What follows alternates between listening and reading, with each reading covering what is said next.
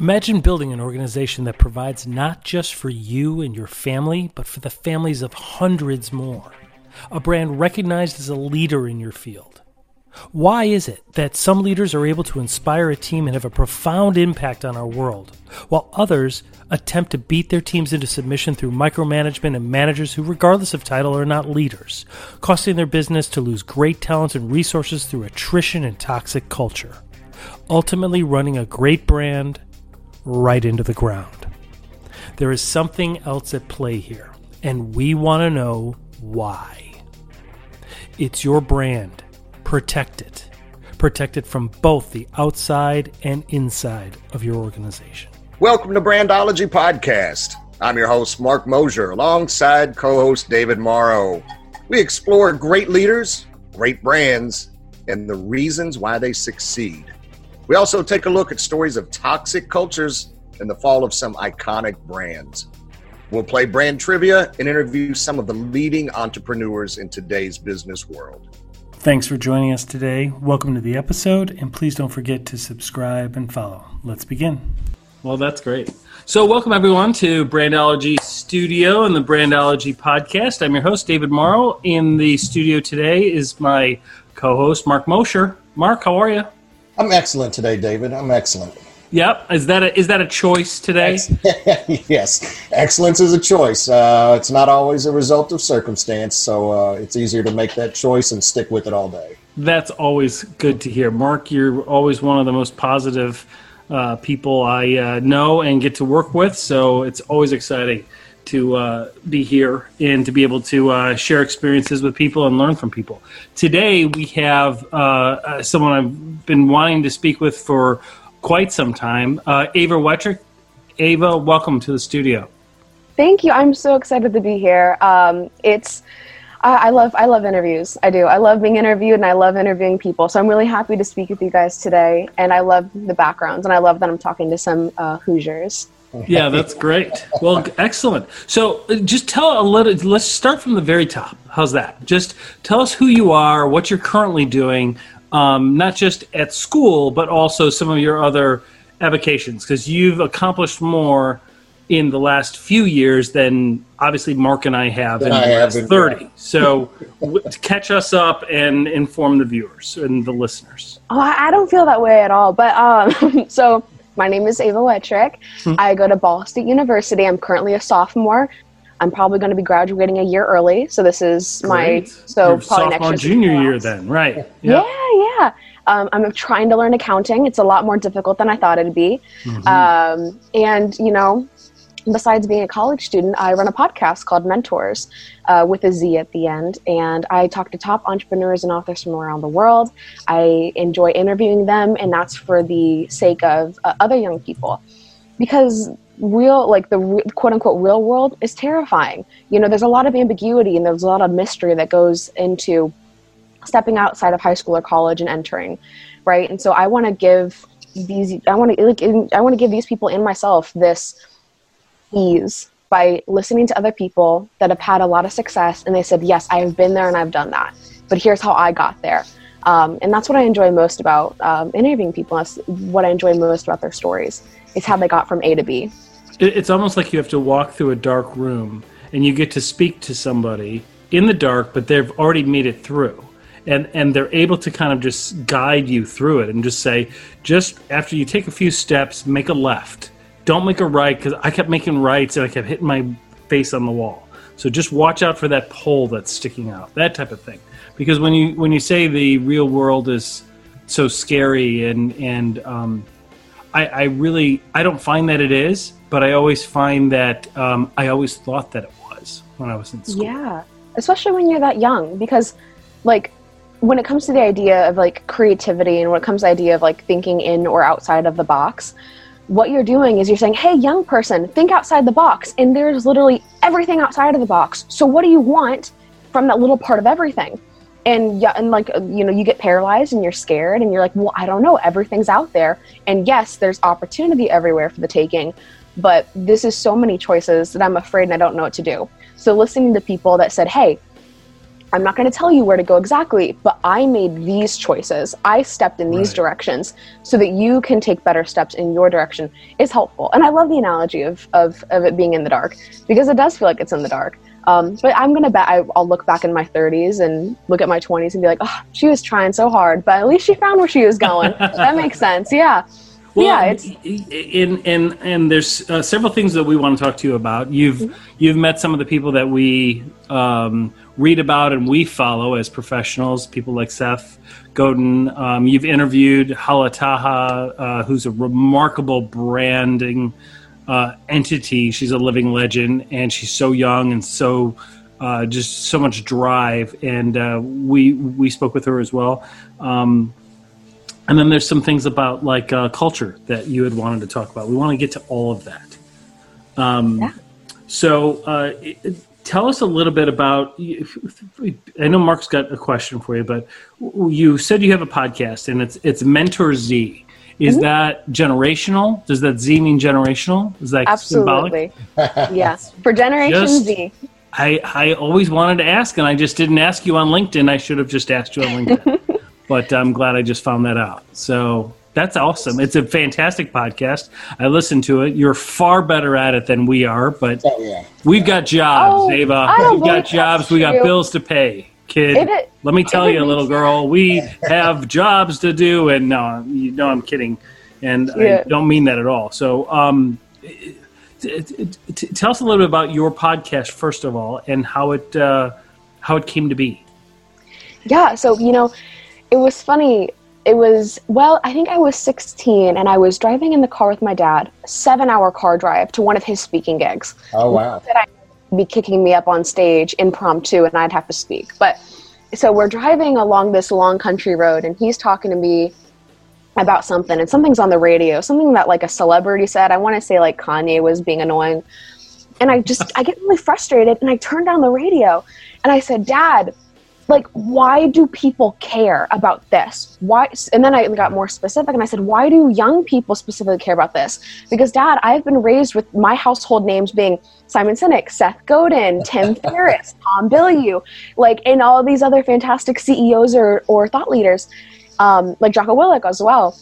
And I was like, Dad, why don't young people know about these people? Because these people are in it to help them. Because a lot of these other celebrities, not to say that they're bad people, but it's a lot more shallow. It's like, oh, you like what I have? Well, you should buy my merch. Instead of saying, oh, you like what I provide to the world? Take my advice and become better. So just with hearing all of that, my dad just kind of... Consuming versus helping others, right? Absolutely, absolutely. So instead of having all this consumption, these other people want to give back. And I said, Dad, like, this is frustrating and it's kind of pissing me off. And he goes, okay, well, what do you want to do about it? And I said, well, I'll do what you did and I'll start a podcast. And then... Hey everyone, Mark and I are really excited about an upcoming episode you will not want to miss. The legendary leaders of the Wrigley Media Group. Yep, those Wrigleys. David Bertram and David Cottingham join us in a discussion of their legendary Wrigley brand, which dates back to the 1800s. They are truly a poster child for the longevity of a strong and powerful, positive brand. They explain how the leadership team of Wrigley Media Group now includes an Emmy Award-winning producer, an Emmy-nominated writer, a former film animator with credits like Spider-Man 3 and the Lord of the Rings trilogy, a producer who's worked with DreamWorks, Walt Disney Pictures, and HGTV's Fixer Upper. Their group has set its vision on growth and bringing Hollywood to the Midwest, namely Lexington, Kentucky. They are surely soon to be a challenger against big names like Turner Broadcasting and Warner Brothers. David and David explain the group is in its 20th year overall, and at its helm is Miss D. Wrigley Miller.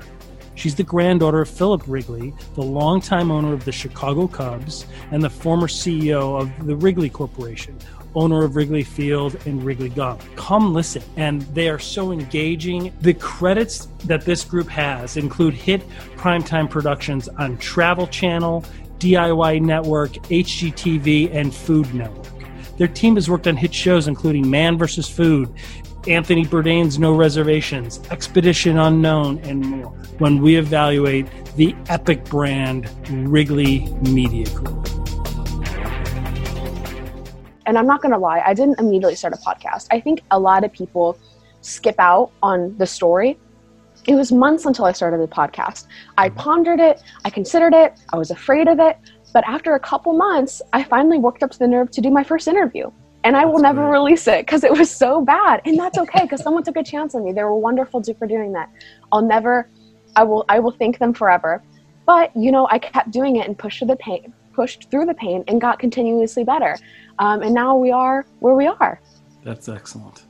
And that was going to be my question is, knowing that you got started and how you got started in this, would you say your dad would be one of your mentors? Is he what got you in the direction? I mean, that story obviously alludes to it, but I'm sure there's more behind it than that. God, yes. I love my parents so much. Both of my now they are. So this is kind of like a funny thing I've been seeing as I've grown up, right? I was a young girl, like 8 or 9, and mom and dad were the best thing ever, and they're still the best thing ever for me. But now that I'm 18 or 19, I've actually gotten to see them grow with me. I've gotten to see my parents become different people, and for the better. So my mom is a nurse practitioner in OBGYN, and my dad was a teacher. And now my mom runs her own clinic within the hospital that she works for, and my dad runs his own nonprofit. And I've gotten to see them both flourish, and like as their firstborn daughter, you get so much from that, and I love it. And so my mom taught me a lot about, that gracefulness, and she taught me a lot about patience, and she teaches me a lot about work ethic, and so does my dad. My dad teaches me a lot about speaking and what confidence is, he doesn't have to teach me about confidence. My parents gave me an ego. Yeah, you don't. I think you're off the scale on the E part of the MBTI, on the a little more so than I'd extrovert like. Side, which is good. It was bad. It scared my parents. It scared my friends, because we would be walking to McDonald's. Too? Yeah, we'd be walking That's to great. McDonald's, and there was this one time where there was this homeless person passing us while we were walking, and my friends, because we were like in our middle school, and they kind of curled up and they're like, "Don't look at that person. Like, we don't want to talk to them." And the first thing I did was like, "Hi, sir. How are you? Like, how's life? What is life for you?" And they were just like, "Ava, like, we can't talk to strangers like this." And I would just want to meet everyone and just never hold them met by a the stranger. face. Yeah. No, I don't think I had met a stranger, but yeah, my dad is a huge mentor in my life, and it's kind of bad. He's exactly like me, or I'm exactly like him. And It's funny because if we get into like a little, not even a fight, but if we get into a conversation and I'm frustrated with him, he'll be like, "Ava, you know that I'm right. I know exactly what you're thinking and the process in which you're thinking it. So don't test me." And I was like, you like that whole teenager, you don't know me. Yeah. And then he'll go down my line of thought process to a T and say, "And that's why your idea is dumb." And I'm like, okay, that makes sense. My idea is dumb. He gets me so well. And I love it. I love it so much. It's the old parental verbal sparring match is what my daughter and I call that. So, yeah, I understand completely. Yeah, you kick and fight when you're young, especially when it's the parent telling you not to do something. That's actually how I got into reading. I read a lot when I was younger, but I didn't want to read informational books. Right. And my dad kicked and fought me to read a couple pages of Tim Ferriss's 4-Hour Workweek. Oh, great book. Yeah. And he forced me to read this chapter or else I'd get like grounded or something. And I read the couple pages, love it. And he says, "Well, hey, how'd you think about it?" And I was like, "Well, I hated it. Like, this is so dumb." But then I took the book in secret, and the rest is history. Like, I just didn't. As every child does. Like, it's the parents' idea. It must be bad. And then in secret, they're like, "Man, this is like the coolest thing." It is.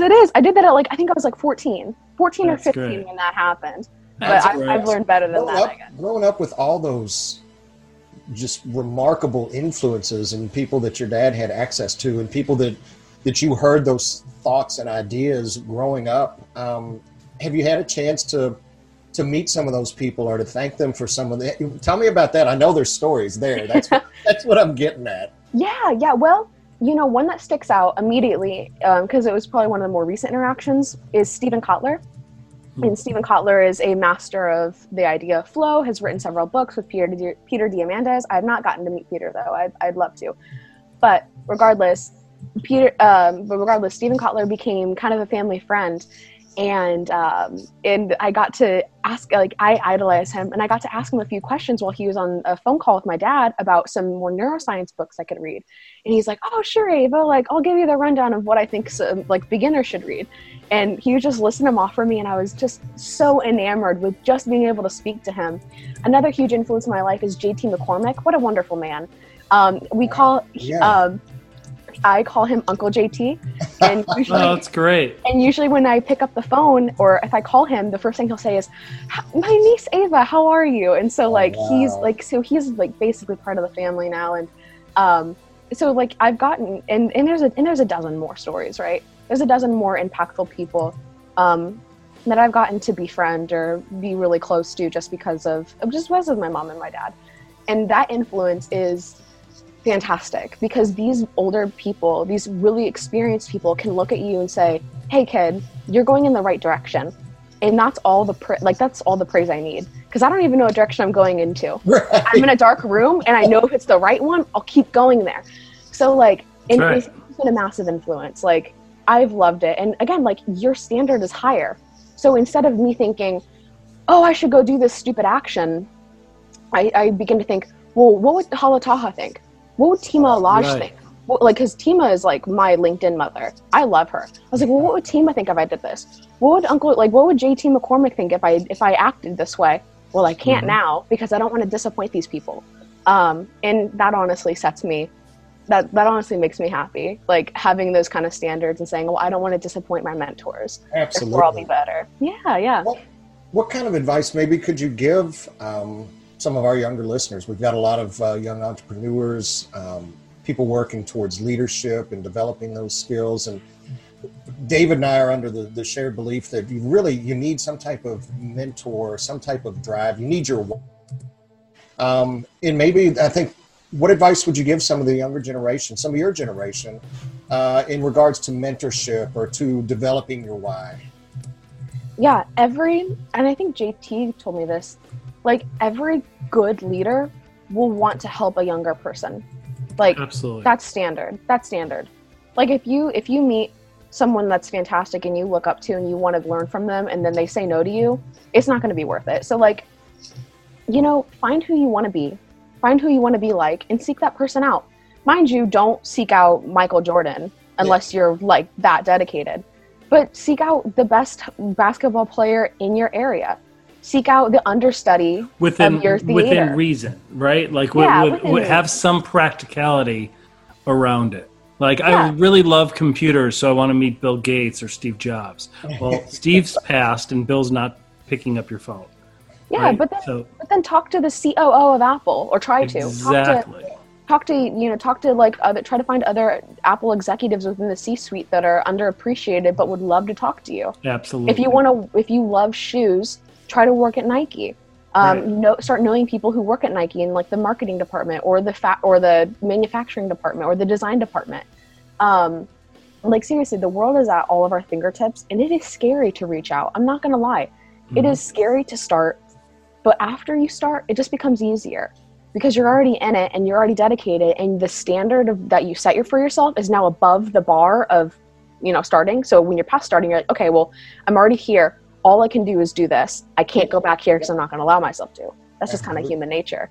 But yeah, like just get started. Get on LinkedIn, find some really cool people, find some people that you admire, some people that you thought you wouldn't like admire in the first place, and talk to them, especially if you're young. They'll be more than happy to reach out and to talk to you back. That's really good advice. No, I appreciate you sharing that. When you kind of look back, is there any like one event that stands out that was maybe inspirational or changed your course? Any one event that you could point to? Or maybe you have multiple events? In professionally or in my life? Or professionally, no, or personally? Yeah. I think one of the most immediate ones is when I moved away. So I lived in Greenwood, Indiana, and I'll still remember that. That's where I live. Really? Yeah. Where did you go to school? Center Grove. Oh, okay. That's right where I live. Yeah. Okay. Yeah. So went there all my life, and I had some fantastic memories there. I remember stealing tomatoes from my neighbor's backyard and chucking them at other kids. I remember playing night tag and we'd play this game called Murder. Disclaimer, we are not promoting violent behavior on the show. No, go ahead. No. Only tomato throwing. It's fun. In Greenwood, it's okay. Don't worry about it. It's the South Side. You can do what you want there. But you know, I remember, you know, playing all of these tag games, and I remember playing street soccer and getting my knees busted up from falling on the gravel. And I remember when my dad was younger and had better knees, and he would chase us and throw this dodgeball like he didn't even think that we were kids, and it would slam us right in the middle of the back, and we'd fall over into the grass. It was fantastic, and so again, there's a lot of beautiful memories there, and we created a whole little tribe of kids that would come out every day and play with us. But then I was 15. It was time to go away. And that was painful, because you know change needs to happen, but it's gonna hurt. It doesn't make it any more comfortable. Yeah, so I was like, I'm leaving all my friends behind. I'm moving away, and it was a sense that your childhood was dying too. I was like, when I leave, the court is what we called it. Like, the court's starting to fall apart because we're getting older. We're entering high school. It's going to continue to do that, and I was sad. And I remember being downstairs in my basement, crying my eyes out. Because the next day we were, you know, the moving truck was going to be taking us out. And my dad on the third floor heard me all the way from the basement, came downstairs, got me out of my room, and we sat on the front porch together. And we just talked. And it was a summer night, and it was a cool breeze, and the cicadas were chirping. And he was comforting me about, hey, like, this is going to hurt, but aren't you ready for it? And I had to agree with them. And then I ended up talking about how excited I was for this ambiguous change that I was going to undergo and what that could mean. Right. And I'm so happy that I did that, because it was such a fantastic, like, bonding moment with me and my dad. And then when I got to Noblesville, turns out I was right to be excited. I got to meet so many more people, got to go to a new school, and I have some fantastic neighbors, like literally sometimes 19 kids, like 10 and under kids come to all of our backyards and play. So I get to spend time with like 8-year-olds, and it's like, I love it, because they just want to run around and eat dirt. And I say, fantastic, let's go play in the creek and eat dirt. Yeah, that's a great message. Yeah. So I think that's one of the most standout moments for me personally. It was just me and my dad. Yeah. So let me ask you this: you talk about some of these experiences, and it seems like through your dad and through some of the people that you've interviewed, and some of the people that you've met, like Seth, and so I want to ask you about that in just a second. But let's talk about culture. Like, what you know, your generation has a kind of a hustle, 24/7 grind all the time, kind of upbeat culture. And can you explain, like, what are the pros and cons of that? I mean, we grew up, Mark and I are, you know, not much older at all. And when we grew up, obviously, when we grew up, it was really emphasized, you know, to work hard. Like, work ethic was cool. It was expected, right? It wasn't cool to kind of be a slacker or to you know, not show up to things. And but there's a lot of, it seems to me, looking at your generation, it seems to me that you guys are seeking balance.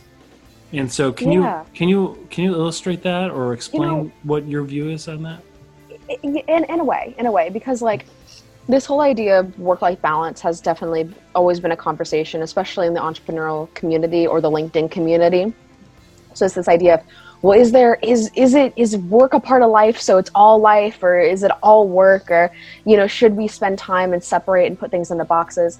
And when you see like the younger generation, especially when it comes to a subculture called hustle culture, because again, Gen Z is already one of the most entrepreneurial, you know, group of people that we've been seeing because we have access to the internet and opportunities are everywhere.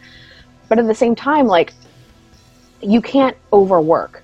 And, you know, there is some balance there. Like, you know, we have this idea of self-care, but especially when it comes to younger people, self-care is a big thing that a lot of people want to do. And that's great, because you need to take time for yourself and time for your loved ones. But this idea of this 24/7 grind or this hustle culture or like hustle porn, and they're like, oh, well, I want to be working all of the time, but if I'm not working, then it's not and if I'm not being productive, then it's not worth it. And I've been seeing this especially with a lot of like dude bros. That's what I think they are. These like kind of like hotshot kids, and that's fine. Like, you can be a hotshot, but the more that I've been seeing it, the more that it's been frustrating me, because there is a debt that you're going to pay eventually. Right. There is a debt. Yep. And if you're working all the time, and if it's 24/7 for you, one of the first things you're going to start doing is, if you're working all the time, you're going to kind of cut your relationships. You'll put it underneath the guise of, oh, well, they just don't understand my hustle. They don't understand how hard I'm working, or they don't support me. No. They do support you. They care about you. They're your friends or your family. They're close to you and they love you. But because you were quite literally a workaholic, you are destroying those relationships in your life. You are making these people hurt because you're not paying attention to them or loving them, right? So if I had metaphorically, if I had a boyfriend and I gave him no time of the day for 4 weeks, he's probably going to break up with me. And if I put it under the guise of, oh, he just doesn't understand that I work hard, no, it's my fault because I damaged that relationship, right? Right. And I see it all the time with younger people, especially, in the entrepreneurial community. And it's like, guys, you need to slow down. Like, if you don't take the time for the people that you love in your life, they're going to leave you, and it's going to be your fault, and you have to mend those relationships, and that could take years, right? So that's like a huge thing I've been focusing on recently, is just making sure that I take time for other people in my life so that I don't fall into the trap of workaholism. And the whole fact that it's glorified in the US is something that needs to be addressed. Like, we all hear the stereotype. And Eastern cultures too. Like India, Asia, workaholism is, they work until 10 o'clock at night, and then they go drinking, and they don't get home until, 10, 11, 12, 1, and then they get up and they do it again. Yeah, and and we all know this. We all know the stereotype of the dad who just didn't come home because he was working so hard. Stephen Tobolowsky is a man I look up to, and one of the things he said in a podcast he does is, he was talking about his dad, and he was saying, like, I love my dad, and my dad loved my family, but his greatest strength was his greatest weakness. He worked hard for my family, but he was never with my family, right? So it's like, and it's the whole cat in the cradle thing. Like, why perpetuate exactly that? What it is. Yeah, why keep that going? You can work hard and you can feel good about it. Just know when to be done, right? I think a lot of it's an ego thing, because I know it exists. If I don't work for 3 days straight, I will not like myself. If I stop working for a week just to take time to be on vacation, I'll get very anxious and I'll get scared and I'll not like myself for some reason. I'll be like, wow, why is this? Oh, it's because I'm not being productive. Why am I tying my self-worth to my productivity? And that's a whole rabbit hole that everyone has to go down. You're really making me uncomfortable on this discussion. You're really hitting home. I'm getting more wisdom from someone. This is really good. Yeah, this is really good, and it really hits home. Yeah. I mean, for everyone to some degree.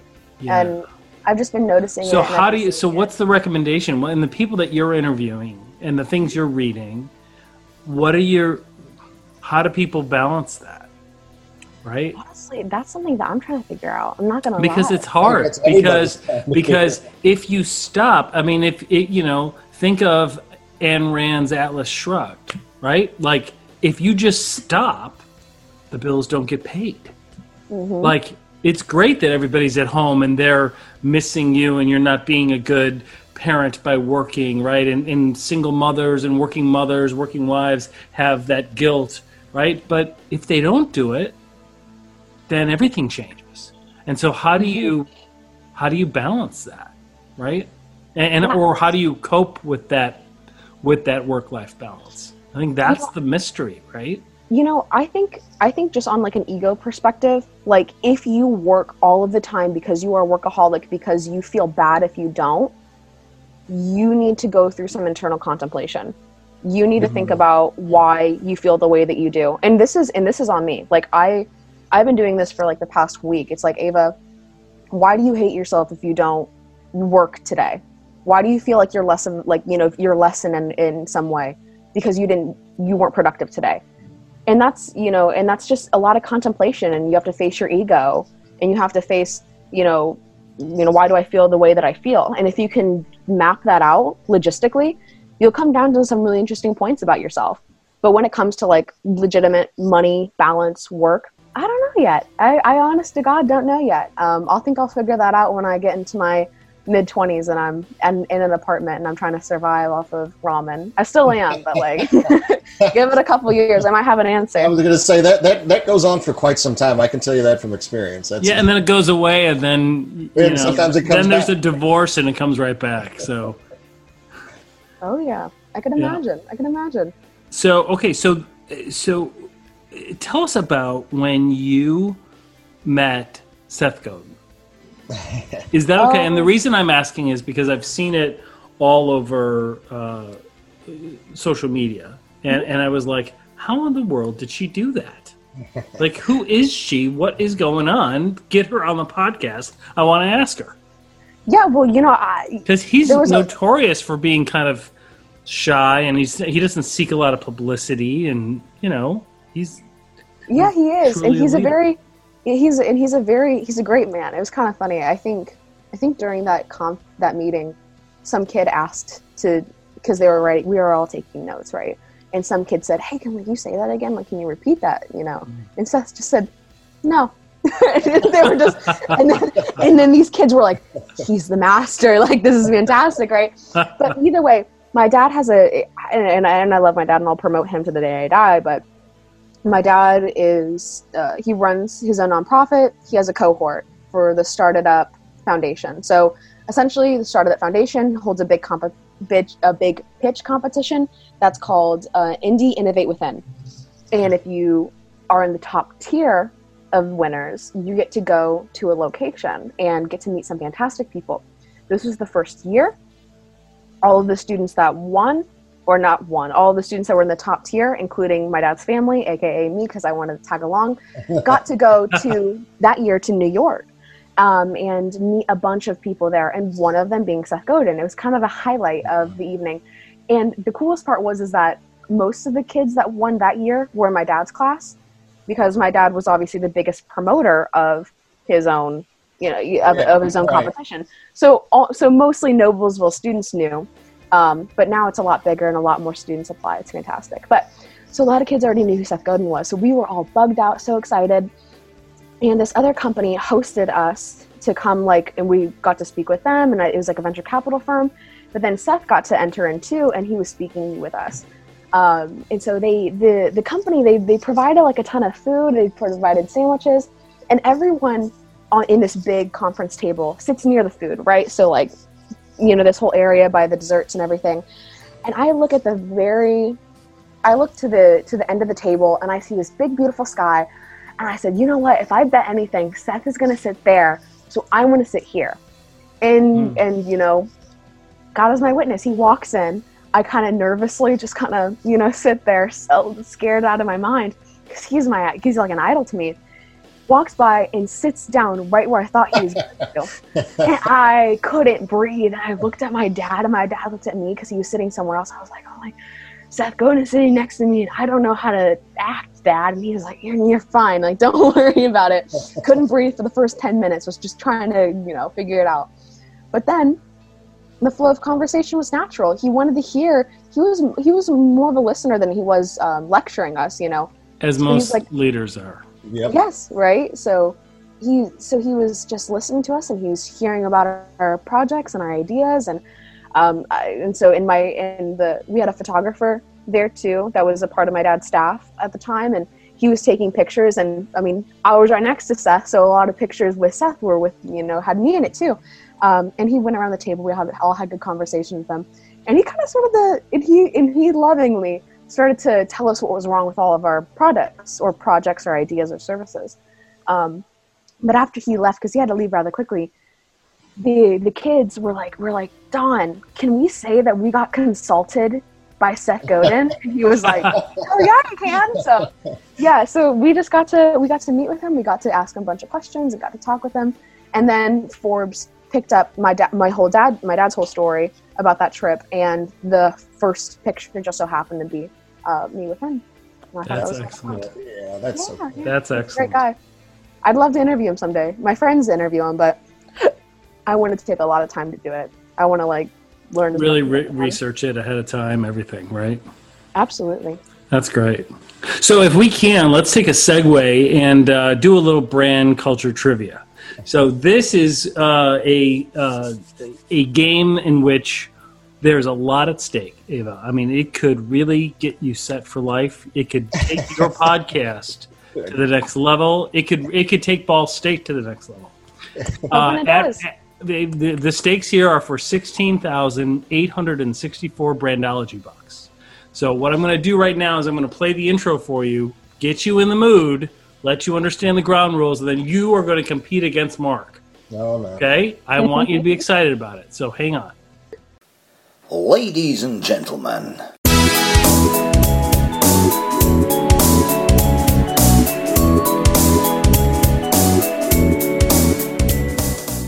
Welcome, everyone, to Brand Culture Trivia, where the points don't matter, but the brand does. In this segment, we play a trivia game against our guest. I'm your host, Mark Mosier, along with my co-host, David Morrow.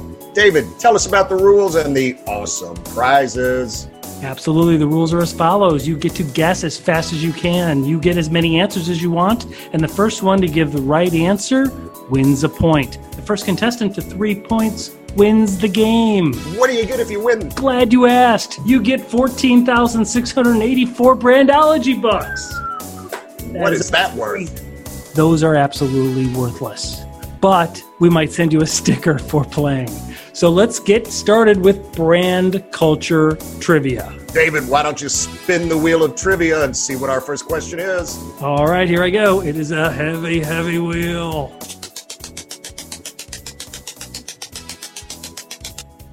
Yeah, I truly do apologize for subjecting you to this, especially because you have a much better podcast and much more professional than these grown men in front of you. No, that's what makes it. This makes it fun. I'm not this fun.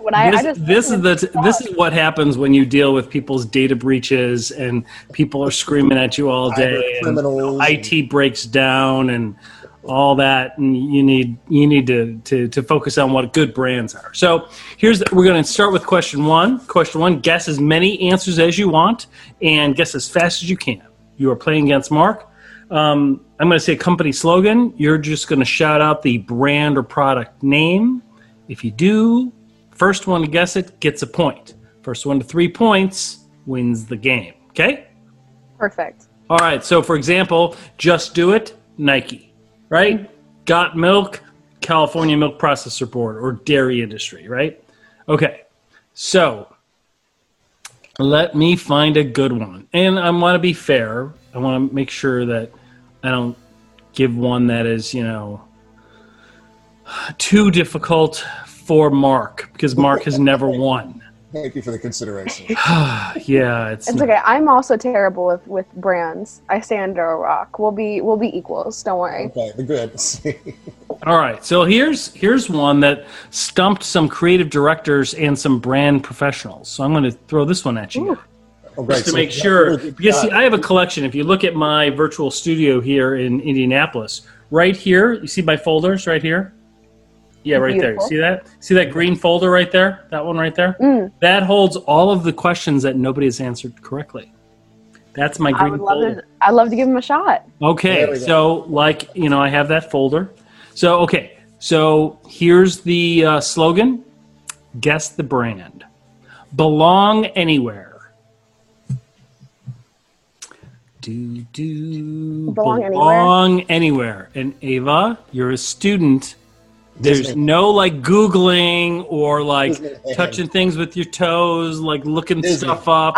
You can't voice activate this. There are rules here. Disney. Good guess, but no. Is it Pixar? Is it DreamWorks? Great guesses, but no. Belong anywhere. It's not a GPS system. It's probably a creative company. It's not. I would want to say that it's Pixar. Belong anywhere. I think. Is there a hint, or is it an industry? It's a newer industry, and it's related to travel, maybe vacations. Oh, Airbnb. Yes.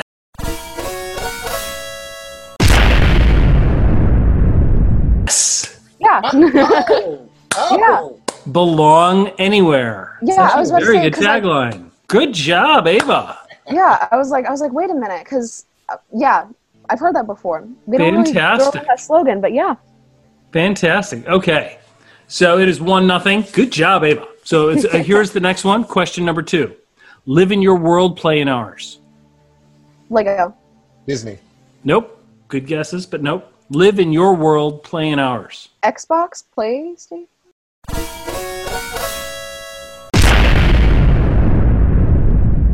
Ooh, Nintendo. Yes, PlayStation. Okay. You got it. Nintendo.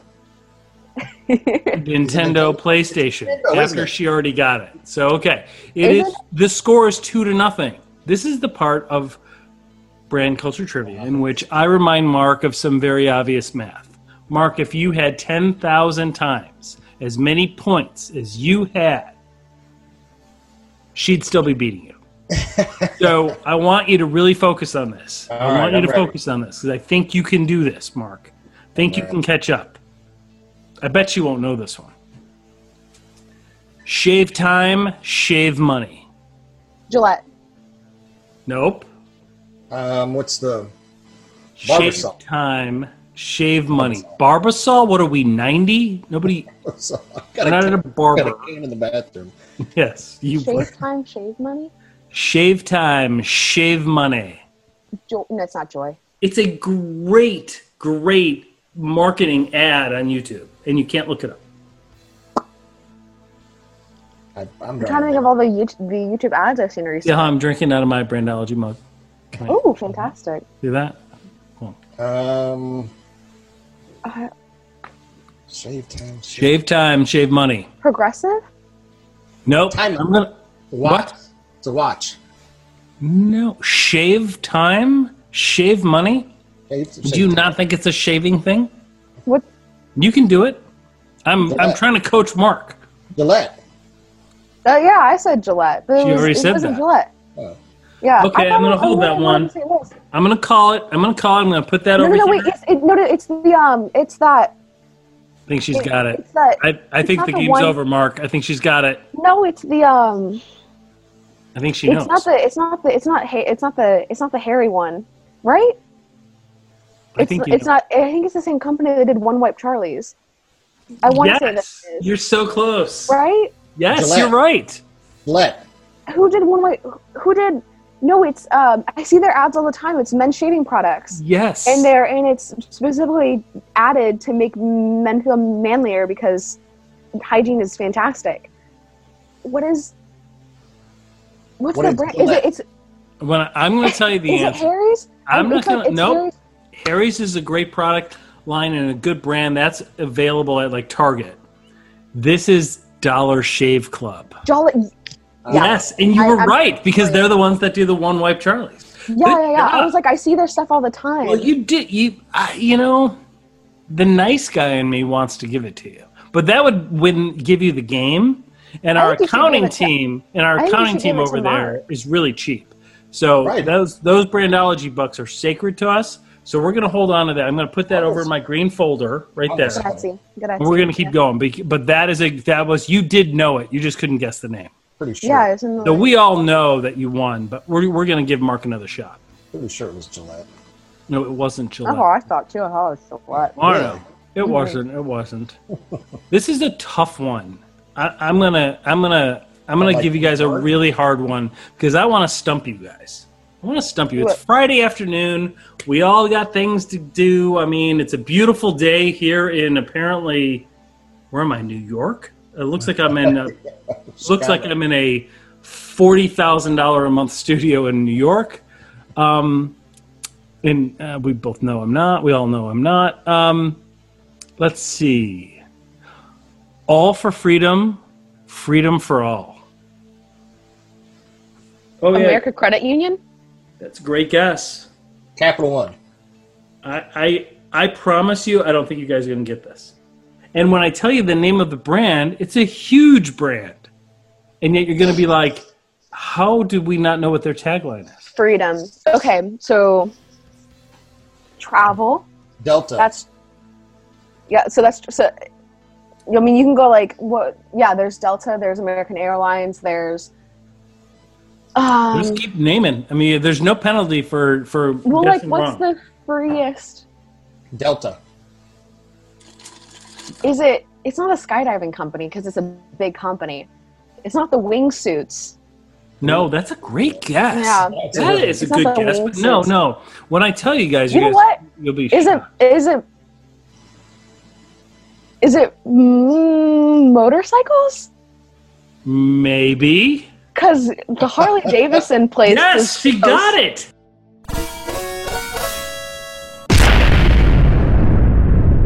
Yeah, there's a Harley Davidson place in Muncie. Can you believe? And I think that's their logo. I can't believe you guessed that.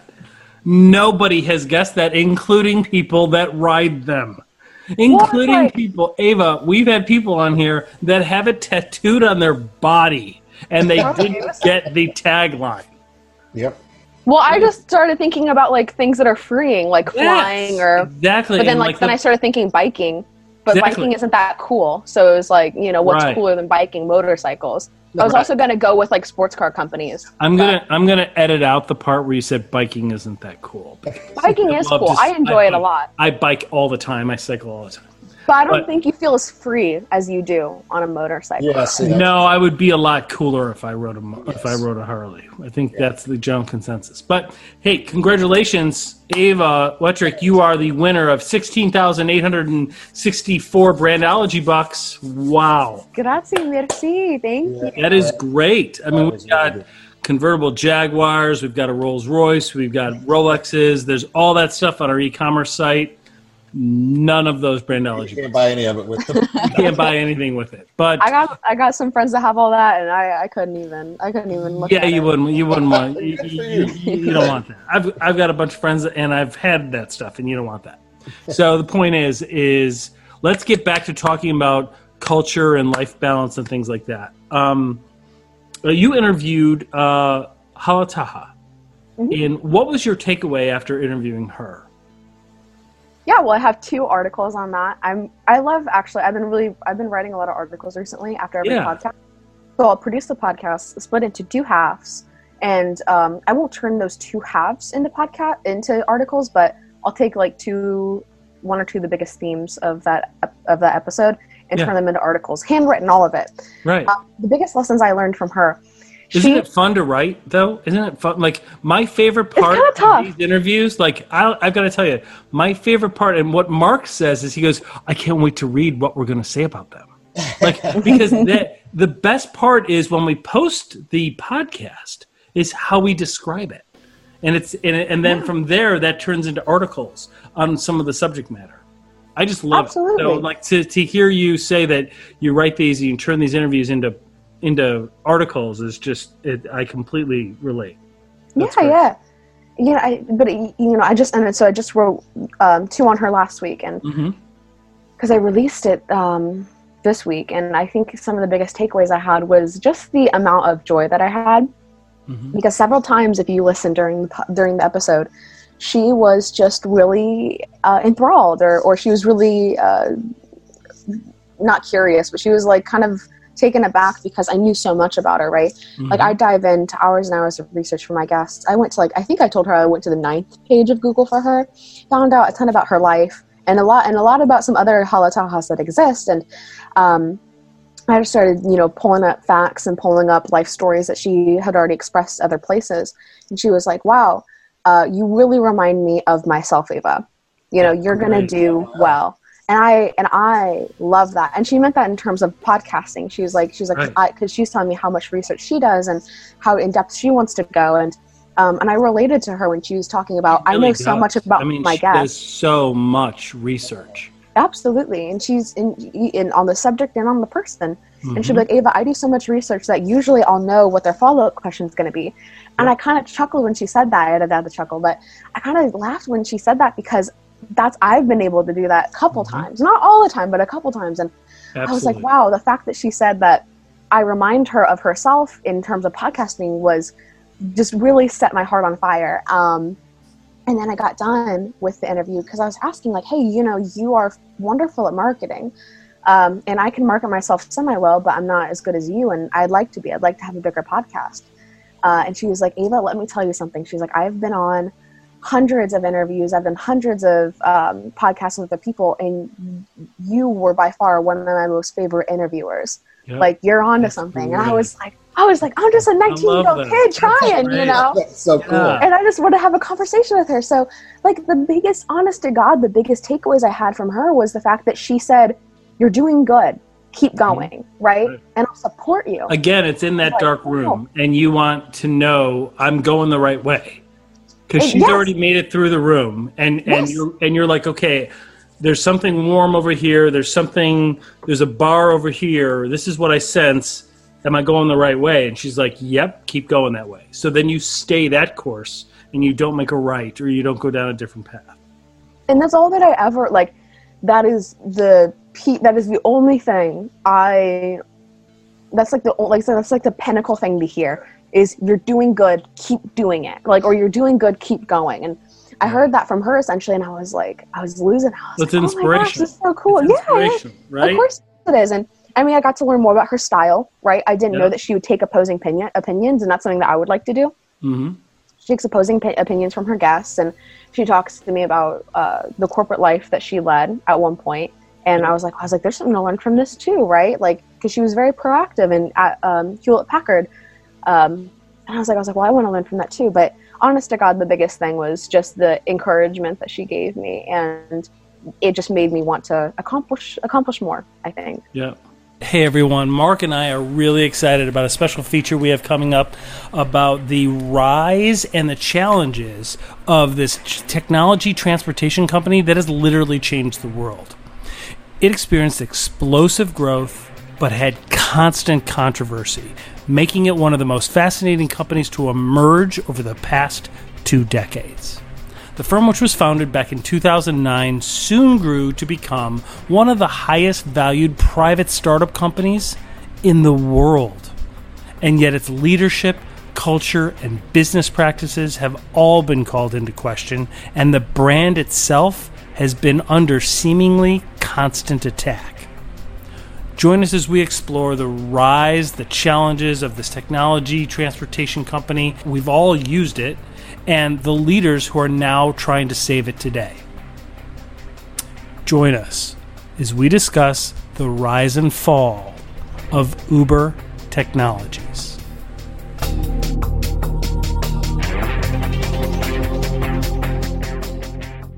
So tell us a little bit about, you're over at Ball State University College. What is about 10,000 students, 20,000? 22,000. Oh, 22,000. Okay, so it's a good size. What is it like being in school now, given COVID? I mean, how are they doing? Very boring. Okay, fair enough. Yeah, what was it like last year and then now? Well, yeah, we know what it was like. We both went, so like we know what it was like, Mark. But how has COVID really changed it? I mean, it's changed the working world, but yet we've adapted leveraging advances in technology and things like that, using, remote meetings, Zoom, Microsoft Teams, whatever it is, right? Skype, whatever. But what are you guys doing for school, for your education piece? And then how are you handling social aspects? Yeah, well, socially, I think it's been really tough on people. Like my RA and RAs manage a wing of a floor, right? So they're in charge of that wing of the floor. Yep. And, my RA took a little poll of how everyone was doing in my wing, and people weren't doing too hot. Not because academics were getting to them, not because tests were getting to them, not because they were stressed out. They just were sad, or they felt lonely because college has done its best. There were some mental challenges there, and not because of the normal mental challenges, right? Yeah, because a lot of colleges, again, for a lot of legal reasons, have been trying to confine their students. So, you can go to your dorm, you can go to a dining hall, and you can go to class. You can't get into any other dorms right now. You can't get into certain places. You can't go off campus and throw parties because you're at risk of being expelled. And if you get sick, you're at risk of being sent home, right? So everyone feels the need to stay inside. Everyone feels the need to not get sick, and everyone feels the need to kind of isolate. And And I think it has been tough on some kids, and it's been tough on me. Like for a couple of days, I was really down, and I was like, why do I feel this way? Oh, it's because I'm lonely. Why am I lonely? Oh, it's because I haven't spent time with people for the past 6 days. I need to do that. Human interaction, you got to have right. Well, because look, I mean, there's online school and there's brick and mortar, and when you're attending a brick and mortar, you know, part of the college experience traditionally has been growing up.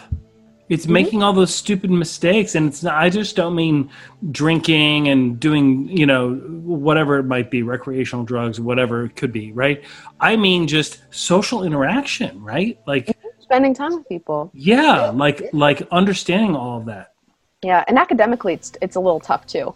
I mean, it might just be me because I'm in 2 economics classes and trying to learn accounting, but like, you know, and I have like 18 credit hours, so it's just like, you know. Oh wow. I'm trying to graduate early, you know. I'm trying.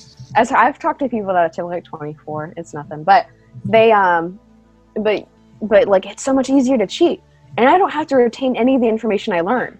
So it's been really tough to easily blow through all the homework and all the quizzes that you have because you can look them up on Google. But you know when those tests hit that you're not going to know anything. And so I've tried to go out of my way to actually try to learn the material. It'll be interesting. I'm not going to say anyone's going to drop out, but I think people are going to be like, there's a new report in, college students are doing horribly, and it's because of the virus. It's like, no, it's because we're really good at cheating. Like, it's not that hard. Like, you know, and because when we're not in classes, we can do it all, you know, it's all online. So you don't have any accountability. Nothing. Right. Exactly. Like actually right before this, I was doing a quiz for one of my economics classes, and I was looking up all the questions because I was like, I don't know any of this. I feel like I do, but I'm just not sure. And so, you know, you just kind of resort to Quizlet. Yep. That's great.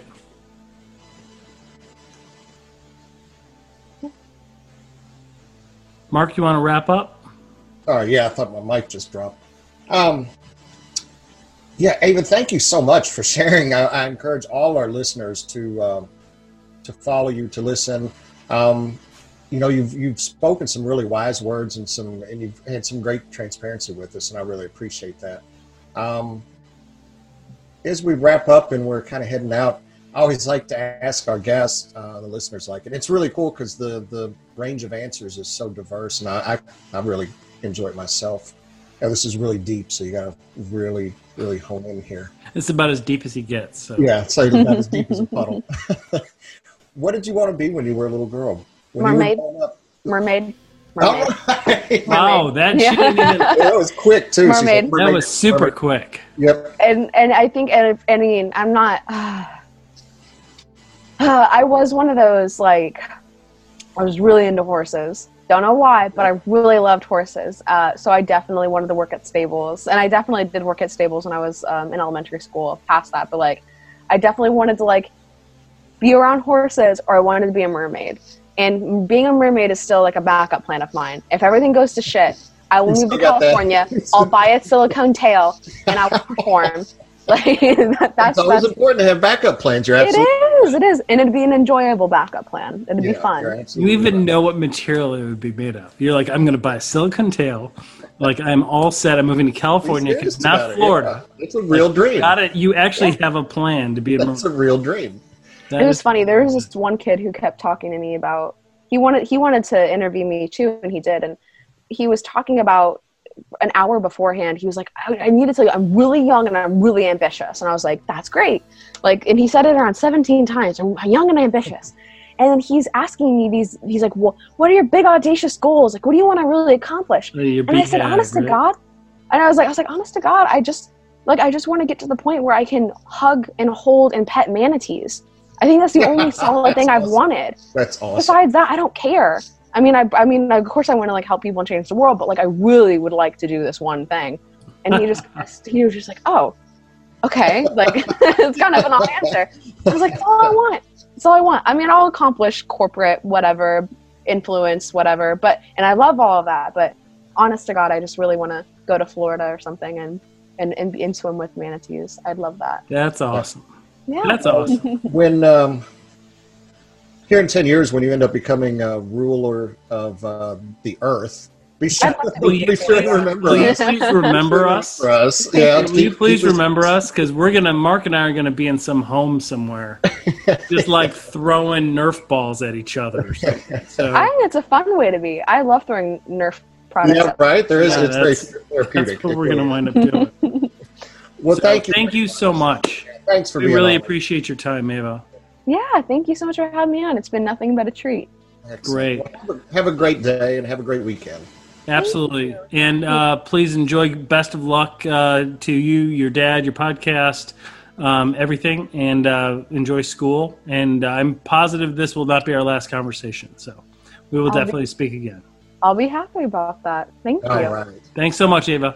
Thanks. Talk to you. Hey, David, that was another great episode. We tend to post 1 or 2 a week. Unfortunately, don't really have a way of wrapping this up. No, we really don't have anything formal or fancy or technological. Thank you for listening. Please follow and subscribe, turn notifications on so that when we post the next episode, you will be notified of the new content. Thanks, everyone, for listening. We really appreciate it. Everyone, thanks for listening.